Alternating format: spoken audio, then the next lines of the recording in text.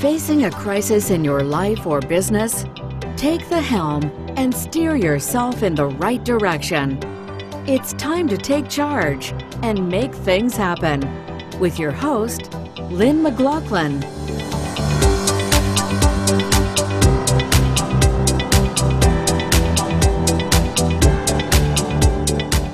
Hi, everyone, and it's time to take the helm once again. Our guest today is Susan Johnson, and she is the author of Some Dreams Are Worth Keeping, which I've had the pleasure of reading. It's a memoir about her bipolar journey. She is a blogger for a mental health magazine, and we're about to hear or see her TEDx talk, waiting anxiously for it to be released, and it's called Having a Mental Illness is Not a Death Sentence. Thanks for joining us today, Susan. Thank you so much for having me. I'm honored to be here. All right, let's jump in because, as I said, I had the pleasure of reading your book. And at first, you explain in some detail that it was very difficult to talk about your bipolar disorder. And now you're speaking about it openly. What did you do to get past that fear, Susan? I think it was after writing the book. It was the book. Many, many years after, I was in remission when I wrote the book. So after I had lived all these ups and downs my entire life, I was able to write the book. And the reason why I wrote the book was it's a healing journey for me that I had to take because I was experiencing symptoms kind of like PTSD, and I couldn't get away from my past. So I decided to write about it. And it took 6 years to do that. So when you first started writing, were you doing it with the intention of publishing a book, or was that part of your own healing journey, like journaling? Like I never thought anybody would see it. Now it's like my parents know my intimate details, my husband.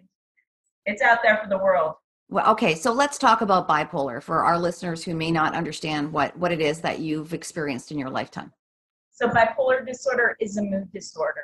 It's a chemical imbalance in the brain which causes euphoric highs, known as manias, and devastating lows to the point of suicide. And I take medication which keeps me even. And it's a genetic illness. That's another thing. Mm-hmm. And you do talk about in the book in the various, your experience with lithium, and I believe you talk about a medication cocktail. I mean, it took quite some time to figure out what worked for you, did it not? It really did. And it does for every person. People are like, well, can't you just take one drug and that will treat you? And it's like, unfortunately, we're snowflakes. Those of us who have to take the medication, and everyone has different side effects. And a lot of it, unfortunately, is weight gain. And I just thank God that I don't have to deal with that. I'm really, really blessed. The other piece that goes hand in hand is intensive therapy or counseling. And so that was part of your journey as well, Susan? Absolutely. Especially during my college days. The only reason why I really got through those really, really dark depressions was because of, Dr. Ziggy is her name in the book, Dr. Catherine Evans. She was my rock. She educated me on how to be successful with bipolar, even though I was not open to that at the time. Later on, like now, it's helped me. Why do you think you weren't open to it at the time? Young, I'm going to do it my way. I was in my 20s. Who wants to listen to somebody sitting on the couch or take medicine? Or, you don't want that life when you're in college. When you find someone that you can connect with, that you feel like you've got that bond with, that makes a huge difference in moving forward, doesn't it? It really does. And you have to kind of shop around for the person too, I know people that go into therapy and don't connect, so you don't get anything out of it. And I've had a therapist like that. I find that I do better with women.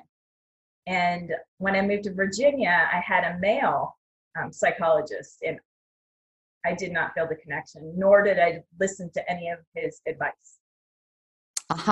So then you continue. But in the meantime, when you don't have someone that you're connecting with, there are other ways that you found, Susan. So, we're whole people, right? So What are some of the other ways you found in terms of being well and in your whole being? Well, I started a spiritual mental health support group at my church. And I co-lead under a psychologist who is phenomenal. She spent her entire life just being amazing and helping so many people. She's been just a blessing to many, many. And we were connected and we run that. The only mental health support group I'm Catholic, in the Diocese of Las Vegas.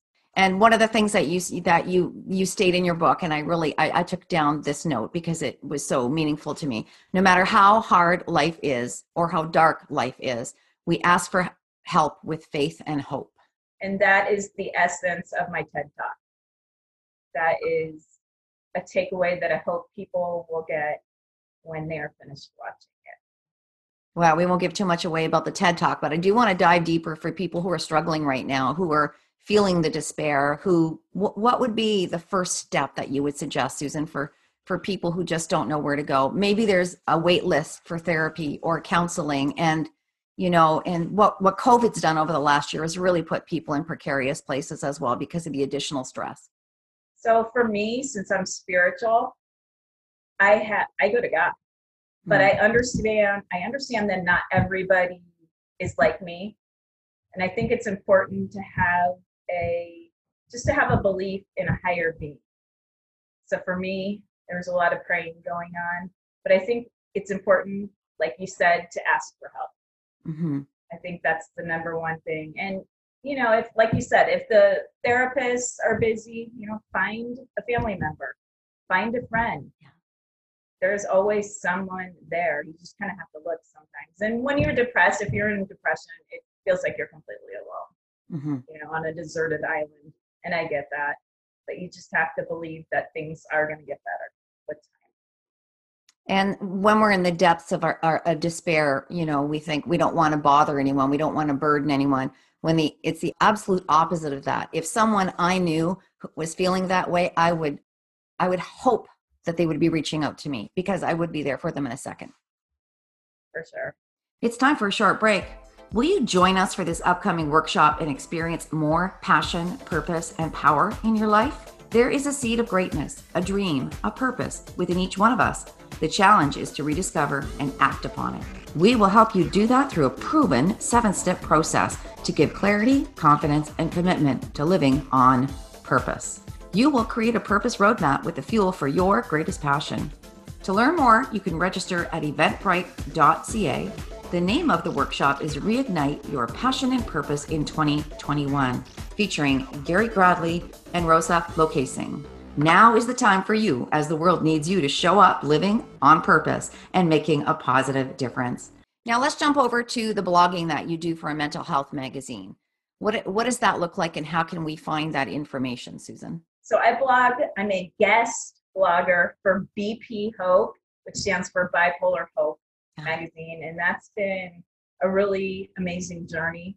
I started it soon after the book came out, and I have had people from around the world read my blogs, thousands and thousands of people, and I'll actually have people reach out to me, and it's been a very I'm honored and humbled to be able to share my knowledge and hope with people. And I also won an award a couple of years ago from healthline.com, and that was amazing. And it was very unexpected. Now, Susan, in terms of your blogs, this is going to be a tricky one because you've written so many of them.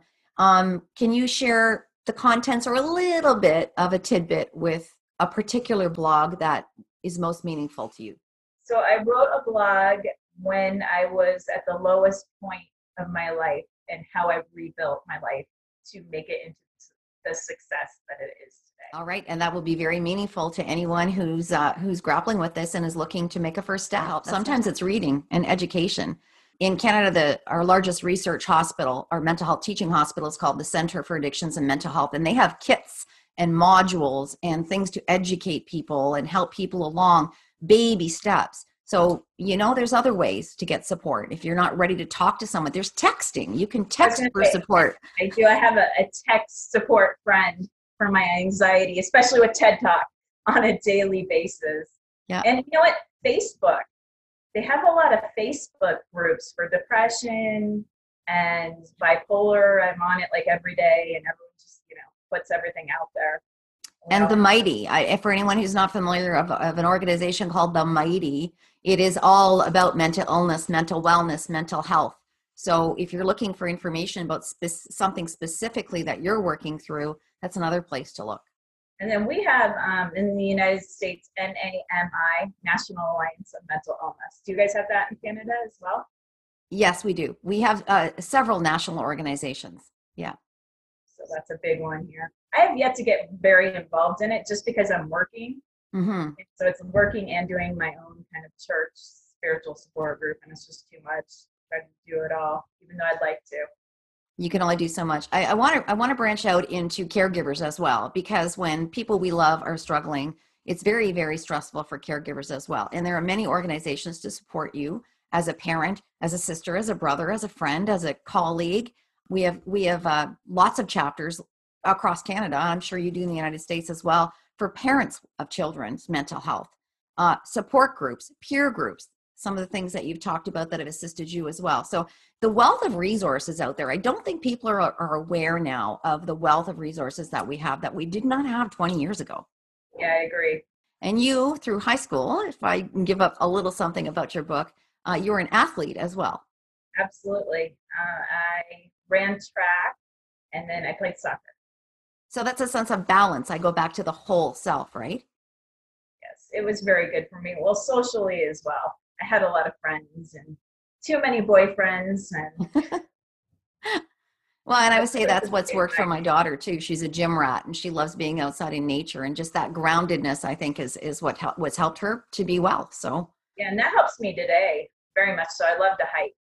Mm-hmm. I'm out there connecting with nature, taking care of stress, trying to deal with anxiety, all those things. Yeah. There's not one what's the word, cookie cutter solution, is there? No, it's different for everybody. Right. And a lot of people are finding some solace or some relief in things like Reiki and meditation and mindfulness training. And, these things that I say they weren't around 20 years ago. And YouTube. I do a lot of YouTube videos. I'm doing like fabulous 50s, even though I'm in my 40s. But I love it. They're weight videos, and they're great. And I'm getting stronger. And, it's encouraging me. We didn't have YouTube, all those years ago. That's very, very true. Very, very true. I want to hone in on one very specific thing. I know I've mentioned a few things in your book, but this one really rang true to me. And I just want to plea, especially to post-secondary professors out there. You talk about test writing. You talk about the stress that caused you. Share a little bit from your perspective, and then I want to add, I'm an 31-year educator myself, and also currently teach at the college. So jump on in, Susan. The stress was so bad that I ended up getting accommodations to be able to graduate from Drake University. I got so anxious taking these tests. At the time, back in the 90s, we used books. We would actually, have to write in them. And it was just trying to study, nothing would stick. And then having, being timed, it was so hard. And my thoughts were when you have bipolar disorder, you have problems organizing. Mm-hmm. So my thoughts were all like, I saved one of the papers when I wrote the book, and I'm reading this and I'm going, how on earth did I even pass college? I had a boyfriend that helped me, and he was a CPA, and he was very smart, and he helped me with papers, quite honestly. And I also had a lot of one-on-one attention from my professors at Drake, and I would meet with them one-on-one, and they spent a lot of time helping me. And those accommodations, every university, every post-secondary organization, now institution, shall we say, does have accommodations. But it rots my gut, and I'm just going to say it honestly here, because it's still happening, and it just happened to my daughter. An entire course based on nothing but tests and exams. So I'm pleading with professors out there, when you do that, you put people who have any type of a mental health challenge in precarious positions, because it doesn't matter, like you said, Susan, it doesn't matter how much you study, it doesn't matter what you've got in there. When your emotions have risen to the point that you're not going to get through, all that information is gone. So So professors out there, teachers out there, when you are assessing only based on exams and tests, you are really doing a disservice to your students, not just academically, but for their overall mental health and well-being. Don't do it. Don't do it. Don't do it. And if you have been, stop right now, because we say so. That's right. All right, Susan, I want to jump over to a review of your book that was posted by Tammy on Amazon, if you don't mind. Absolutely. This book gives us an up-close and personal account of living with bipolar disorder. Susan starts from the beginning with what it felt like to know something was wrong, to getting a diagnosis, to finding treatment, and finally how she has learned to live with this disorder.